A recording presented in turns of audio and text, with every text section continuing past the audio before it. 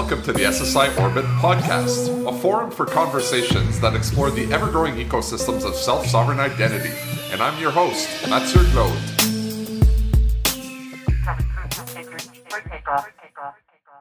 Okay, so I was thinking to start this conversation today, which will be diving deep-ish, let's say, into OIDC for verifiable credentials. I think it would be a good starting point, since OIDC is in the name of this thing, to just take a step back and just talk a little bit about the history of OIDC and the history of OAuth, because I know there's certain pieces that are used inside of the OpenID for verifiable credential specifications and some aren't. So it maybe would be an interesting way to start, just taking a step back and looking kind of how we got here. So then we need to go back to 2010. So around that time, the work on OAuth2 and OpenID Connect started. And OAuth basically is a mechanism that was initially intended to solve a very simple problem. You've got an API, but you do not want to send user credentials to that API or give your user credentials, your username and password to a third party. For example, the photo editor app, you don't want to give them your password in order to be able to access your photos, for example. And that was the reason why OAuth was invented, right? To get rid of that problem. But OAuth2 was the next step, because it allows to really secure APIs on a broad basis, very scalable, very secure, and so on. I did a security threat model for OAuth2 back in 2010, 2011. That was the first step. And nowadays, OAuth is everywhere, right? OAuth2 is everywhere, used to secure APIs. And around that time, people were working on a new version of OpenID. I mean, OpenID had been around for a couple of time at that point in time.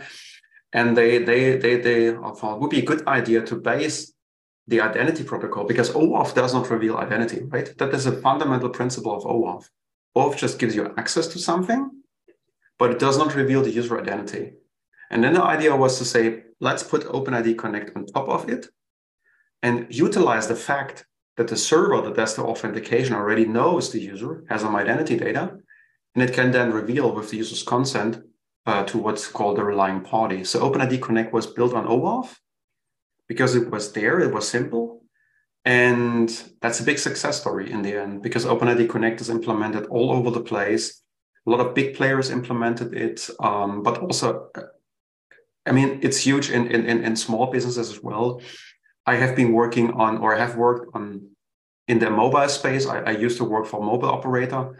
We did something called Mobile Connect, which in the end made every mobile operator on OpenID Connect OP. And in the last couple of years, I contributed to building an open banking ecosystem where more than 1,000 financial institutions expose their identity capabilities using OpenID Connect.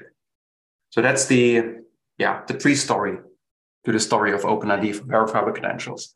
Now, what is interesting, in OpenID Connect already, and I think it was published back in 2012, it already had an idea and an option that was called self-issued OP. So in contrary to what people typically think, OpenID Connect was never built just for the big centralized federated identity system. It was always built with the idea in mind to support different kinds of architectures. And the self-issued OP basically means that the user can, on his own or her own device, run an OpenID Connect OP that it fully controls, right? And we started to work on OpenID for verifiable credential, which had a different name at that time. I think in the beginning of 2021, it was around the first COVID lockdown. And decentralized identity already had gotten a lot of interest. There were other protocols available, DITCOM, for example, right? And we thought, well, let's try to build something that is optimized for the use case, for the identity use case. I mean, we will come back to what the difference is between OpenID and DITCOM and so on, but we thought, I was working at that time on OpenID Connect for identity assurance. So for using OpenID Connect for the substantial and higher assurance stuff. And we thought, well, let's take a look into whether we can use that for a decentralized identity. I mean, long story put short, we learned over time, well, that's a different animal. So we need to approach that with fresh eyes. And luckily, the OpenID community, or there were other people joining the OpenID community, young people, energetic, enthusiastic that joined the community, and we were able to really gather a team with experienced identity dudes and new and fresh blood, and together we started to work on an OpenID that is really native to decentralized identity and verifiable credentials. So nowadays, what we're working on is called OpenID for verifiable credentials. It has the OpenID in the name, but it does not have the OpenID Connect, for example, in the name, because it's different. OpenID Connect is the thing that is federated, right? That is built for the federated trust model, with the exception of SIOP, which means there is an identity provider, and someone who wants to get identity data reaches out to that identity provider, and that identity provider in real time issues an identity assertion that you can consume, which means that this identity provider is always involved in a transaction, right? And with decentralized identity, we wanna have a different concept where the function of an identity provider is split, right? You've got that party that issues something about you, that knows something about you and can assert something about you, which is the issuer. And you've got a wallet where the user stores that credentials, right? So the functionality that is in federated system in the IDP or OP, because it asserts the identity and it also provides the identity to the relying party, is split in those two different elements, which increases privacy, but also increases complexity tremendously. Because you need to make sure that the wallet also handles your credentials securely, that the credentials can, for example, disclose selectively. So if you have an identity credential, you do not want to disclose all your information, you just want. So it's really complex. And it also has obviously more interfaces, because you have an interface between the entity that issues things and then the interface for presenting things. And over time, we developed a protocol suite that addresses those functions, and we based that on OAuth. Why did we start with OAuth? Because OAuth is a very solid basis for doing interactions between those parties. And especially in the issuance case, it's super simple to set up an API to issue credentials and to secure that with OAuth. So it's really, really very useful. And we do the same on the presentation side. So it's based on OAuth, but the protocol itself, the OpenID part of it, is really truly native to verifiable credentials. A lot of info. Yeah, you can just stop me. No. It's great. You covered a lot. Is there enough kind of overlap? Because I think, as you kind of mentioned earlier, the adoption that exists today and is probably continuing to grow over OpenID Connect or just OpenID Core, and also just OAuth usage, runs a big part of our digital lives today. It's so entrenched in so many things. Is there enough overlap between this and OpenID for verifiable credential that existing kind of implementers of these technologies are seeing it as an easy on-ramp to start issuing or accepting verifiable presentations versus the existing model? And does stuff like the self-issued OP kind of add complexity there, or is it just enough of like, we're speaking the same language that it makes it easy enough to implement? And the reason I ask is, I think when anyone gets into the decentralized identity space at first, there's just so much to learn, so much to try to understand, and it honestly never ends. And personally, doing this podcast, it never ends. You kind of get a good understanding of the different pieces, but your learning never ends, which could be scary at times to want to dive deeper or make investments. So is there enough overlap between kind of this history of some of this federated implementations and non-federated through OAuth and OpenID Connect and OpenID Core that it's less scary for implementers that are coming from this world to jump into the, let's call it, the centralized ID world? I mean, I will first answer the question regarding the people that have already implemented OAuth, and then would also like to just talk about the newbies, right?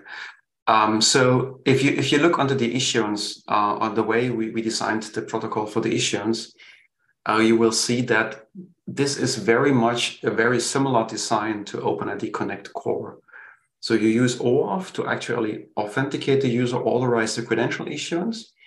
And then instead of the user info endpoint, you've got a new endpoint, which is called credential issuance endpoint. So the model is very much the same. And this also means, and we have tested that, if you have an existing OpenID Connect deployment, what you do is you add a new endpoint to actually issue credentials. In the end, it's all just signed assertions, right? So, but the protocol and the setup is more or less the same. You use authorization code flow. You can use the additional security mechanisms like pushed authorization requests, FAPI2. You can use sender constraint access token, all that stuff to make it secure.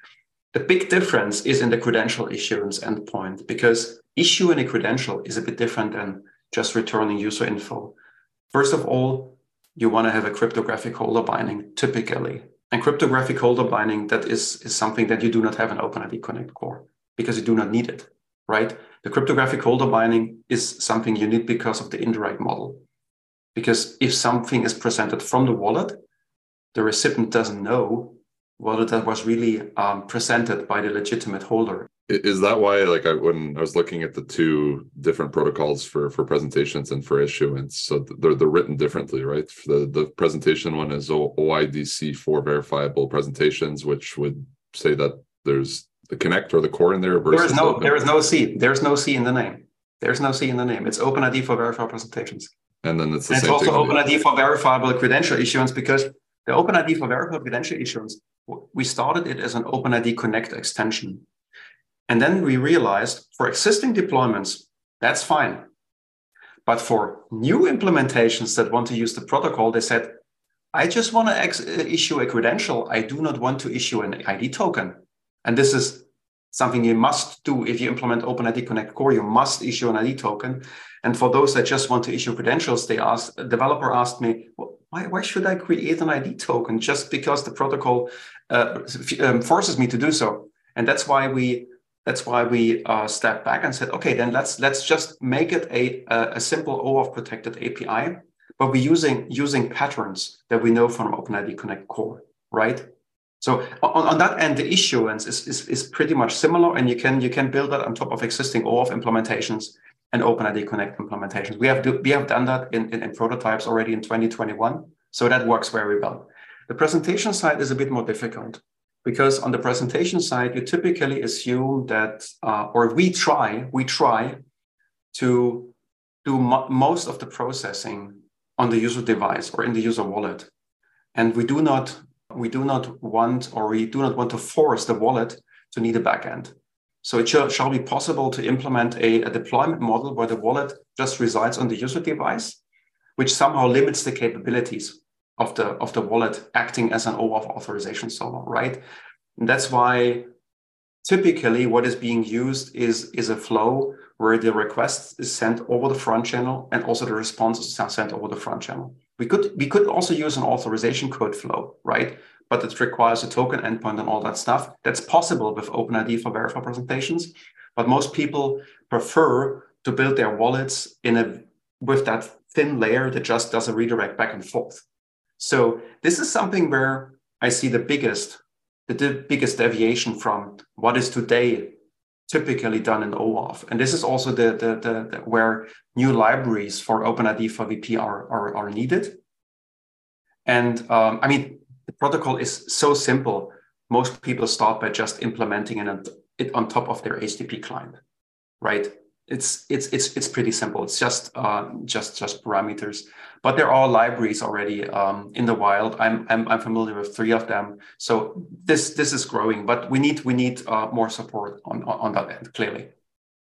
And within the stack, what are, and maybe you could talk to how OpenID for verifiable credentials is able to work with different signature schemes or work with different credential types. It seems like there's elements of it that is able to leverage what other communities have kind of contributed over the past years, and there's other elements that are kind of native to here.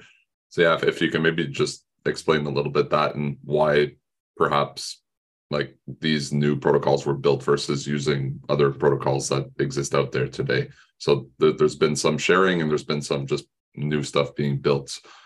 Just explaining why these two decisions were made. And that's a very important point. So if you compare OpenID Connect and OpenID4VC, you will realize that OpenID Connect core exactly defines the format of the identity assertion that is being issued. It's JSON, it's a JSON Web Token. That's it. The situation in decentralized identity is completely different. There has been a lot of work done in different credential formats. There is the Indy stack with the AnonCred format. There is the Glyph stack with ACDC and Caesar. There is SD-JOT, there is JOT, there's JSON LD, Open Batch, and so on. Completely different credential formats designed for certain use cases and purposes. And for me, this is more an emerging market, which is totally exciting to be in it, right? if you need to meet a decision in a development project, it's really scary. But basically, you can't. I mean, everybody agrees on yes, it would be cool to have one credential format. That's what we can agree on. But there is no agreement on what that credential format would be, right? We did at IIW, we did a survey of credential formats, and we came up with a list of 16 or 17 different formats, right? And I just asked a very, very simple question. What's the best credential format, right? So, and the point I want to make is we decided very early on in the process that OpenID for verifiable credential should be providing interoperability on the credential exchange layer, but should not force or prefer a certain format. To the contrary, we wanted to really leverage the work that other communities have done and allow people to decide what credential format they can use. The first prototype we did, for example, in a project I'm working in, was to use OpenID4VP in conjunction with AnonCreds. Can you believe that? I mean, and it worked well. It really worked well. So, and over time, there were other people implementing it with other protocols. So today, for example, OpenID4VP and VC is part of the ISO MDL specification, which has a completely different credential format. It's called MDoc. It's a binary credential format. So we were able to show that you can utilize those different credential formats, and with that, their unique capabilities, but rely on the same protocol layer, which at least gives us a bit more interoperability than we had before.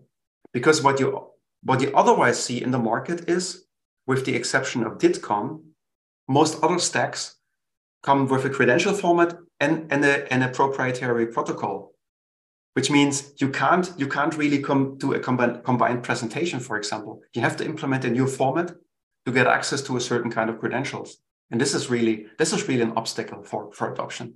And we try to at least contribute to more interoperability and adoption by providing a simple to use, secure, and universal credential agnostic protocol. We get questions a lot on kind of what direction should we go in, what protocols should we use to do credential exchange, trust tasks, what credential formats are best, stuff like that. And I think kind of as you touched upon, there are different ones that have different unique capabilities or properties that are good for certain use cases and maybe overkill or maybe less good than another option for other use cases. And so there's strong push, and we're very familiar with the whole AnonCred world today, just doing a lot of work in the public sector. There's a lot of really good privacy preserving benefits in these credentials that are quite appealing to public sector to issue credentials to citizens. And just talking to Andrew Hughes on a previous podcast about the whole ISO MDL world, there's a lot of good benefits and there's a lot of interest. And it seems like it's just an easier step to starting to issue these types of credentials because there's a lot more comfort of these things being an ISO format. It's based on a particular use case. So it's quite interesting that, and seems like a very smart decision, that it's just like, okay, there's no point in us just locking into something proprietary. We want to make sure that we have that flexibility to be able to support different use cases. But underneath this transport, and maybe it's a good time to start talking about something like DIDCOM. in the Trust over IP Foundation, and I know you're familiar with this in conversations with Drummond and some other folks in there, with the new architecture design that has come out of the Trust over IP, where, and I've repeated many times how I'm a big fan of this architecture. It simplifies a lot of things. But if we're talking about the credential exchange trust task, which they throw on, and we'll put a link to this specification in the show notes for anyone that's interested, which I suggest you should read. It's a really good paper.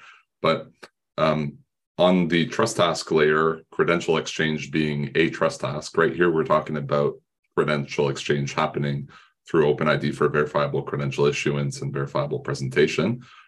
Underneath, on that second layer of the trust over IP, they have a trust spanning protocol, which is still undecided as of today, I would say, of what that trust spanning protocol is going to be. There are contenders. There's a lot of convergence possibly happening between different protocols as well to kind of create this trust spanning protocol. How does OpenID for verifiable credential interact in this model on top of a trust spanning protocol?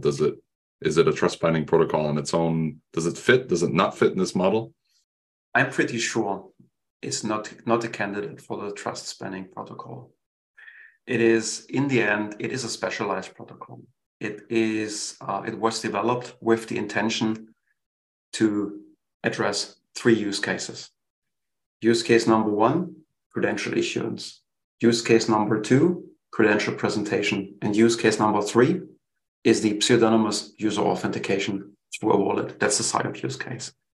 And I had conversations with Drummond and other Trust OIP folks what contribution OpenID for verifiable credentials could provide to Trust over IP and the reference architecture and the discussion.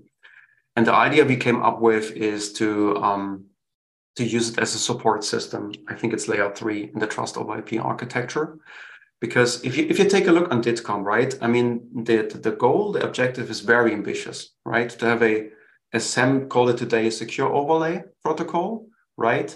That allows you to securely communicate multi-hub, persistent, secure, and all that stuff. For me, that's a universal protocol, right? It's like HTTPS that we use today in the future.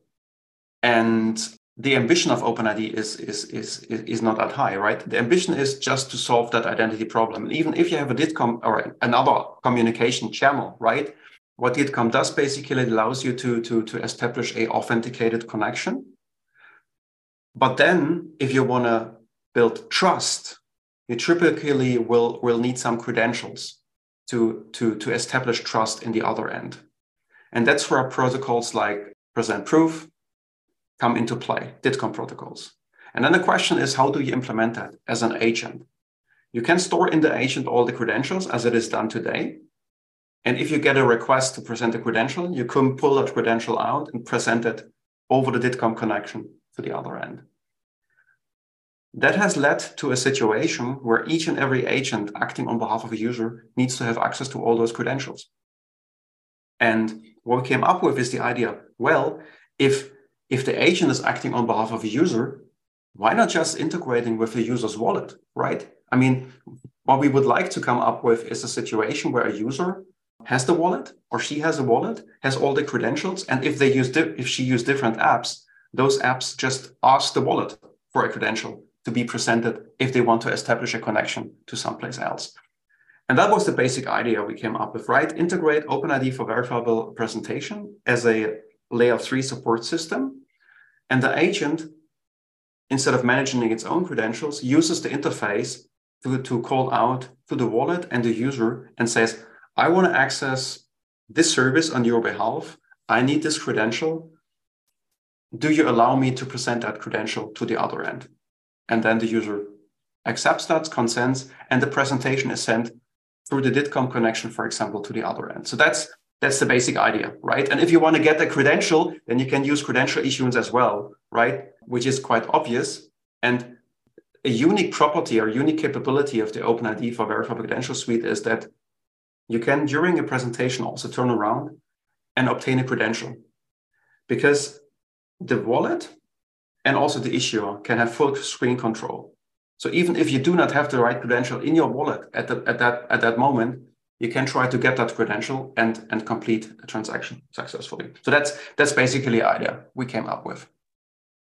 It sounds similar to kind of the origin story of OAuth 2 that you're talking about, just to secure like access to APIs. It could be something similar if we imagine a future world where all of our mobile applications that have connectivity to the internet also have connectivity to the trust spanning layer type of thing to actually facilitate transactions to happen, perhaps to facilitate on-ramping or even access between applications. It could be a protocol being used. Does that make sense? It absolutely makes sense. I share that observation. There is one, conceptually, I'm absolutely with you. There's one interesting difference. With OAuth, you typically have the situation that the API trusts in a certain authorization solver. So the user needs to go to that authorization solver and authorize the access. With the advent of decentralized identity, we can even more decouple that, because the wallet in the end is becoming the authorization solver, and the user fully controls that and access to all of her resources. But conceptually, I'm absolutely with you. Yeah. Yeah, and we're already talking, for example, to integrate or to use the wallet in OpenID4VC, for example, to initiate payments, right? Just from the wallet, which is one of the use cases, for example, that the European Union is looking into in the eIDAS-V2. It seems like things at the end of the day that I think we're on the same page have different purposes and are going to be abstracted from end users at the end of the day, but they just have different functions altogether. And so it's interesting coming from the whole OpenID federated world. I think there's a lot of momentum behind this stack that we're talking about. In particular, just there's good branding around the whole OIDC space. I think there's maybe good reasons for it to be in the name of this spec, because it creates maybe excitement and people that have feelings of security and really trust this implementation. There's also a lot of differences as well. I guess you're probably seeing when people are coming in from the federated world need a little bit of education as well to be able to grasp some of the differences here. But all these things look like at the end of the day, and that's what I felt after the last Internet Identity Workshop, is you have these different protocols that they clearly have different purposes, and you could clearly see them working together. And like by being able to work together, they complement each other as well. Yeah, absolutely. I mean, you attended the session at the last IW where we had that shootout, the so-called shootout, and I really enjoyed it because it was for the first time for a long time that people from the different camps really presented to each other their current work, and we looked into each other in a very, very respectful manner. And I really liked that, because that's the way it should work, right? Be respectful with the work of other people and look whether you can do something together. And I think that was a starting point, and I hope it was a starting point to do much more together, because the collective experience, with the collective experience of the people in the wider community, we can build even better protocols, right? We talked about this protocol being able to use different credential formats that have different properties, which is fantastic. Do other core elements in decentralized identity, maybe more on the identifiers side of things, like decentralized identifiers, are these used in this protocol as well? Yeah, they are.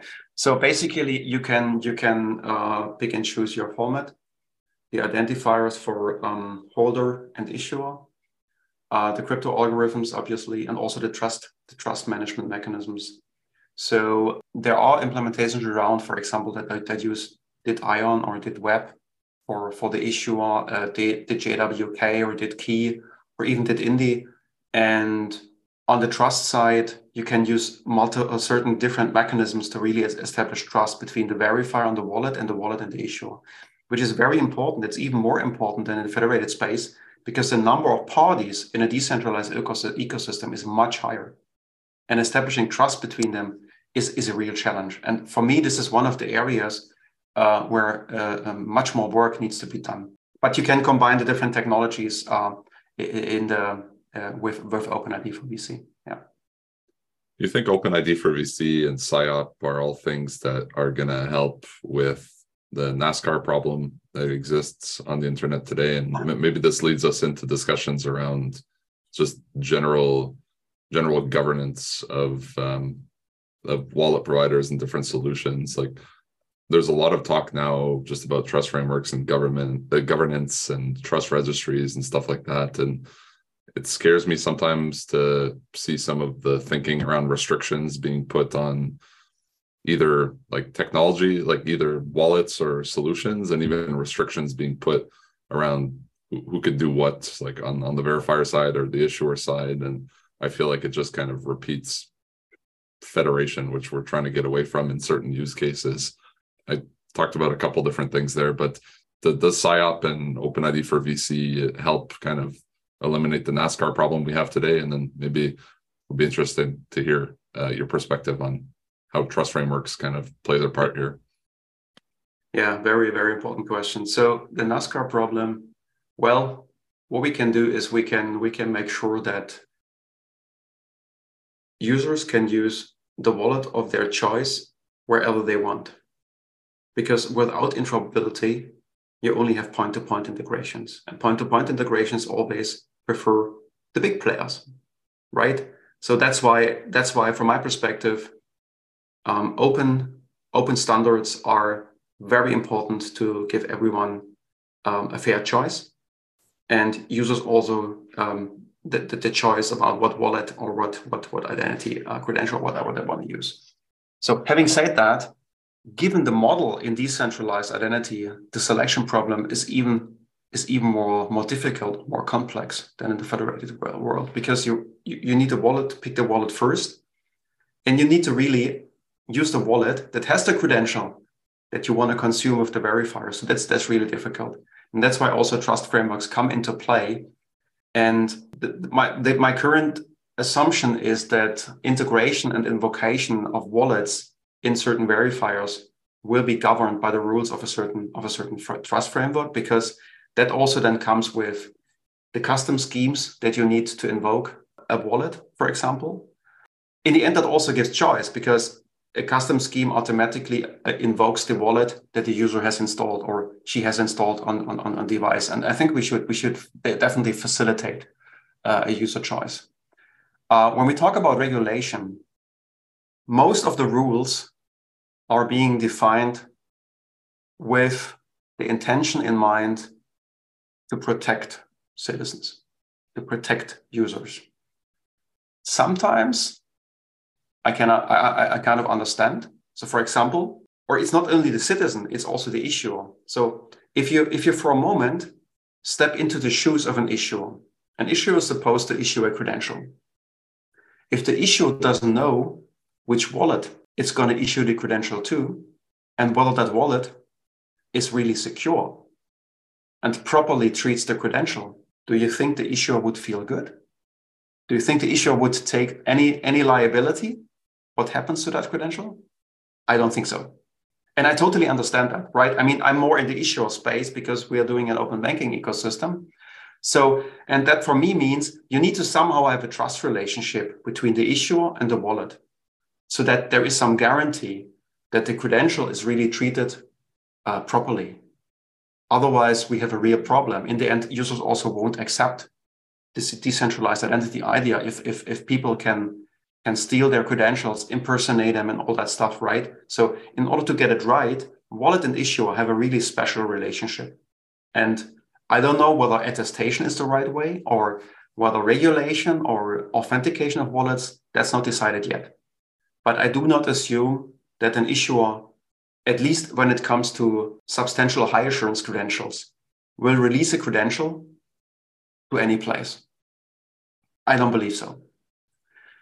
And from the verifier perspective, or from the wallet perspective, you also want to know whom you're releasing the data to.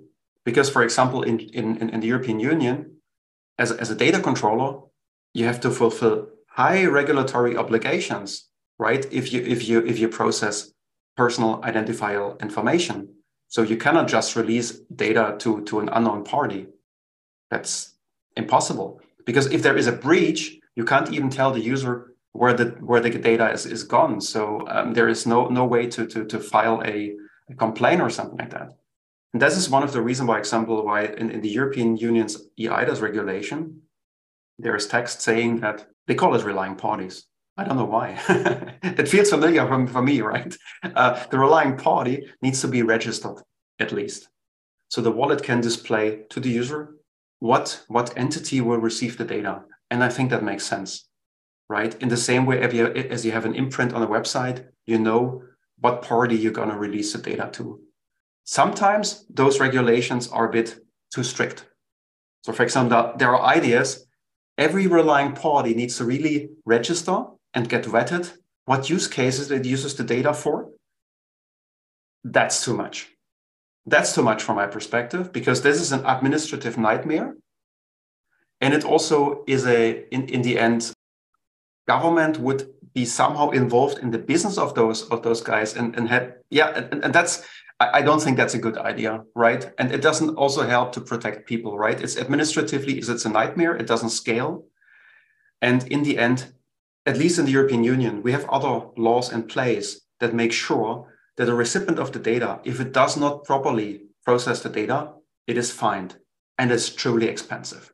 I share the same feelings as you. I think it's, to your earlier point, I think the number one objective is to protect citizens, but at the same time, the more restrictions you put in place, the more, like you said, there's kind of overstepping into the private sector, into the use cases, the business rules and stuff like that. And so it's just trying to figure out where to draw the line, specifically if we're talking about, I guess we're specifically talking about public sector wallets type of thing here, where there is a high valued credential in the wallet, and it could be dangerous if this credential is shared with nefarious parties. But at the same time, it's just, do you need to put strict guardrails, or do you need to maybe think about just putting more kind of indications in the user experience, saying, hey, are you sure you want to do this? Because maybe it's, it's not on our list, but we're not stopping you from doing it at the same time, because maybe it's a good thing that you're doing, or you know what you're doing. So it's just trying to draw that line, I think, is a very tricky thing that a lot of, at least public sector builders of wallets, are trying to figure out right now. Yeah, and the whole regulation is still in flux, right? I mean, in the European Union, and we will see a period of, I guess, 2 or 3 years where so-called large-scale pilots are being conducted. And I hope in the course of those pilots, we will see what users really demand, what we need to do. I personally think people should really meet informed decisions, but they shouldn't be restricted in meeting the decisions, right? The regulation should make sure that they can, as I said, they can file claims or sue someone that does things with their data that they are not allowed to do. That's fine, but I would not overstep that part. But let's see. I mean, in the end, if citizens don't like the solution, they won't use it. Are there other aspects, and you said something before, which was, I think, an interesting quote, is that wallets are becoming authorization servers. Are there existing frameworks that are in place today that OIDC for verifiable credential could use? Like, for example, consent management. I think these are things that are trying to be figured out with every single implementation of how they're managing that. Are these things that are existing today that could be reused, that could be part of this wallet being the authorization server, that could, in fact, to what we're just talking about, help protect and inform the holders? I mean, in the end, informed decisions require transparency. And whatever we can do to make things transparent, tangible to people, we should do. I haven't thought about a concrete technical solution for that, because in the past, authorization servers typically did that on their own. So you have some way to browse in a portal to see what transactions you have authorized, what parties have access to your system, and this is also written down in the European Union's eIDAS regulation, right? You have to maintain a log and all that stuff. I'm yeah, I mean, we need to take a look into that. I think during the large-scale pilots, what other technical standards could be utilized and would be valuable. There is this, Don, you were familiar with that. There's called the architecture reference framework that is defined by the so-called expert group, and they define the architecture and also the so-called toolbox, the list of standards that either are mandatory to implement or recommended for implementation. And I think we will see an increasing number of standards in the RF in the toolbox that are being recommended or even made mandatory for wallets and implementations in the EU. One of the big benefits of using digital credentials in certain implementations of protocols is that in a verifiable presentation, you could use more than one credential or different attributes from multiple credentials that could come from different sources to help in your authorization decision or whatever you're trying to do. This is something that is impossible or difficult to do in a lot of the current models that exist today. Does OpenID4VC verifiable presentations enable this to be done as well, where I could have multiple credentials coming from different sources, and perhaps they could even be from different credential formats, and I could use multiple of them in a presentation? Is that doable? That is doable. I mean, we know that different use cases use, unfortunately, different credential formats. So university degrees or diplomas are most likely being issued in open batch JSON LD. Driver's licenses use MDoc, and yeah, there are other. So we do not prevent anything that is supported by the credential format. So for example, if you use AnyCreds, you can use a proof that contains data from different credentials. So that's built into AnyCred. You then put that presentation in what we call the VP token. So the VP token is the container that you use to ship the presentation in whatever format you want from the wallet to the verifier. And the VP token is defined in a way that it can contain multiple artifacts, which means if you're presenting an AnyCred, you can alongside also present a JOT-based credential, for example. It's that simple, right? And we use presentation exchange as the language to specify the request, and also to give additional metadata about what is being presented. So you use the so-called presentation submission, which is another object that is defined in PE, and it tells you, okay, for that requirement that you send, I'm presenting you this credential, and you find it on index number 2 in the VP token. So short answer, yes, it's possible to present multiple credentials in the same presentation, and also to present multiple presentations in different formats in the same transaction. What was the choice behind presentation exchange being used for the verifiable presentation implementation? Is it just a story of being able to use different credential formats and being interoperable with other protocols? Because like in Aries, for example, in Aries percent proof, we use presentation exchange. It's used through, I guess, DIF or W3C implementations as well. Was the idea behind that just to be able to be interoperable across different presentations? The idea is quite simple. Why should we invent our own stuff if there is already something that is used, right? And as you're correctly pointing out, it's used in Aries, it's used in Wacky. And we thought, but well, we started with our own language, right? I mean, to be honest, but we quickly realized that's going to be really complicated. And we took a look onto the presentation exchange, and we also have a liaison between OpenID Foundation and DIF, and we felt, well, that looks good as a starting point. And we worked very intensively with the editors and the authors. And we contributed some changes to PE2 that we felt are necessary, and then integrated presentation exchange into OpenID for verifiable presentations. Whereas on the issuance side, because of kind of the OAuth implication, there was a need to develop your own protocol.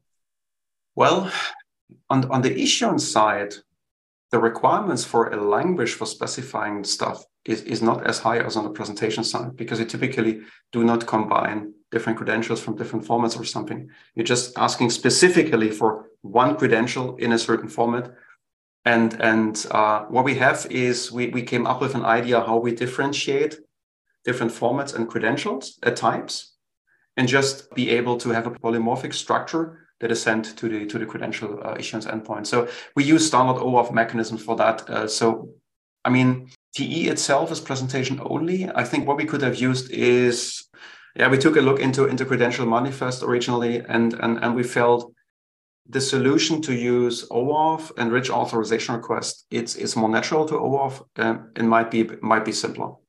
And so far, that works pretty well. And we also use scopes, for example. If you just predefine a scope, it's even easier to request a credential. So on the issuance side, I could use the issuance protocol to issue different credential formats. It's just I'm not going to start combining and doing fancy stuff with it. It's just because that typically is not something that happens on the issuance side anyways. Exactly. So the focus on the issuance side is more, what format do I use for the issuance? What do I need to prove possession of the private key that I want to use for holder binding, all that stuff. So that's more the focus on the issuance side. And given that it is an API that I can invoke with an access token, I can also send with the same authorization multiple credential issuance requests in a row and request different credentials. So we just utilize OAuth, right? So if you want an NOCRED first and then an MDoc and then a JOT, you just send 3 requests, or you even use the batch request functionality that we have and just let those 3 credentials be issued. That's pretty straightforward. Yeah. Let me put myself in the shoes of a lead architect for, let's pick an organization, a Ministry of Transportation. And we're looking to issue digital driver's licenses to citizens. Seems like a very popular use case that's out there today. And there's a popular stack that exists today through the ISO 18013 -5 and 7 coming on the MDL side of things. If I'm looking at different implementations there, maybe I like issuing a driver's license in an MDoc format. Is there a reason why I would use OIDC for verifiable credential issuance versus using the proprietary MDL issuance protocol? Is this kind of one of the biggest competitors you see now to OIDC for verifiable credentials? And are there reasons why you would suggest perhaps using OIDC for verifiable credential issuance versus something like the MDL proprietary issuance protocol? So, I mean, ISO 18013-5 is a real milestone when it comes to, I would say, a pragmatic solution for verifiable credential, because it reaches a certain security level that you, for example, cannot reach with NOCREDs due to the highly sophisticated cryptographic algorithms that are being used. So you can, for example, anchor your cryptographic key in hardware, which is of utmost importance if you want to prevent replay of a credential, right? So I really applaud to ISO's work on that. When it comes to issuance, 18013-5 doesn't really have an issuance protocol. So, and what I have heard is that, or the perception from the market is, if issuers want to issue, they do that in a wallet-specific way. So they do that for the different wallets differently, which causes cost and complexity. So the answer to your question is, I would use OpenID for verifiable credential issuance as the interoperable way to issue such credentials. And that might be one of the reasons why ISO 23/2020-3 also incorporates OpenID for verifiable credential issuance as one of the options for an issuance protocol. There's also a ISO-specific protocol.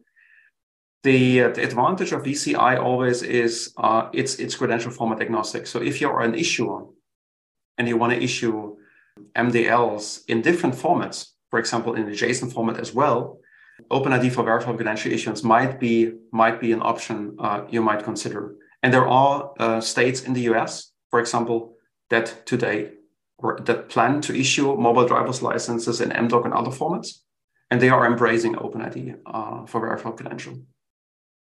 Most notably California. The European Commission embraces OpenID and it will play a certain role in the implementation of the European Digital Identity Wallet. And if we come back to your question, interestingly, the European Commission and the member states decided to utilize ISO, because ISO is one of the top level standardization bodies. They use the protocol for proximity, so for presentation of credentials via Bluetooth, Low Energy, NFC, and so on, and the MDOC format. But on the other hand, they also decided to use OpenID for the online use cases, and along with SD-JOT, selective disclosure JOT. So we will see two credential formats and different protocol suites for proximity and for online. And I mean, it's not officially published yet. We expect publication of the ARF soon. That's what I have been told. So up until then, this might be still in flux. But independent of what the European Union decide, I guess that is a signal to the market, because they have spent months to really find out what they can do to really roll out decentralized identity capabilities to several 100 million citizens across the European Union. So I think that's a big milestone, and I'm really happy to contribute to that. And I think the general sentiment too is it's still early to just say, hey, we want to go in a specific direction and pick a specific stack. I think we've clearly articulated that there are different solutions to different problems that are out there today, and by having these work alongside each other, it just creates more powerful interactions for everyone involved, really. And so it'll be very interesting to see over the next, let's call it 18 months, 2 years, the types of scenarios we're going to be able to see between OIDC for verifiable credentials, between the whole DIDCOM, between the Aries implementations for different trust tasks, between MDL. These things all playing together are going to be very powerful. And I guess my suggestion to anyone looking to invest in this is just to try these different approaches out together, because I think you're going to find that they solve different problems, and by working together, they create more powerful solutions overall. Yeah, I mean, your podcast contributes to that as well. I mean, people get the information to make their own decisions. I can also say we have been working on credential format comparisons, so there is a lot of material available for that. I might share a link so you can put that in the description. And we're also going to do a protocol comparison and all that stuff. So I guess attending conferences where people speak about their experience, real world experience with different protocols, will help people to really build their own mind and decide. I mean, it's difficult right now, but on the other hand, we will see, based on really practical experience, in the end, what the direction is we need to take, right? And what protocols can be used for what, and so on. Although just from my perspective, it seems less difficult than it was a year ago. Like, we're going in a direction where and like you said earlier, it's nice to hear people that represent different stacks just honestly talking together about kind of the pros, the cons. And so I think that's a positive sign, and having conversations about trust frameworks and how much restrictions should be put and stuff like that. These are kind of almost the more important conversations now that need to happen. And it's important that those people talk with each other, because there are just a few of us. Because what we do is really a niche, right? We always need to keep that in mind, right? It's just a couple of 100, 200 people that in the end should work together and learn from each other. Thanks for tuning in today. Hope you enjoyed the conversation as much as I did. To stay up to speed with future episodes, or to catch up on ones you may have missed, make sure to check out the SSI Orbit podcast on your favorite podcast platform, and make sure you subscribe. If you have any questions, comments, or wish to see someone in particular on a future episode, you can find me by searching Metzer Glode on LinkedIn or Twitter. Feel free to reach out to me directly and I'll get back to you. See you all next time.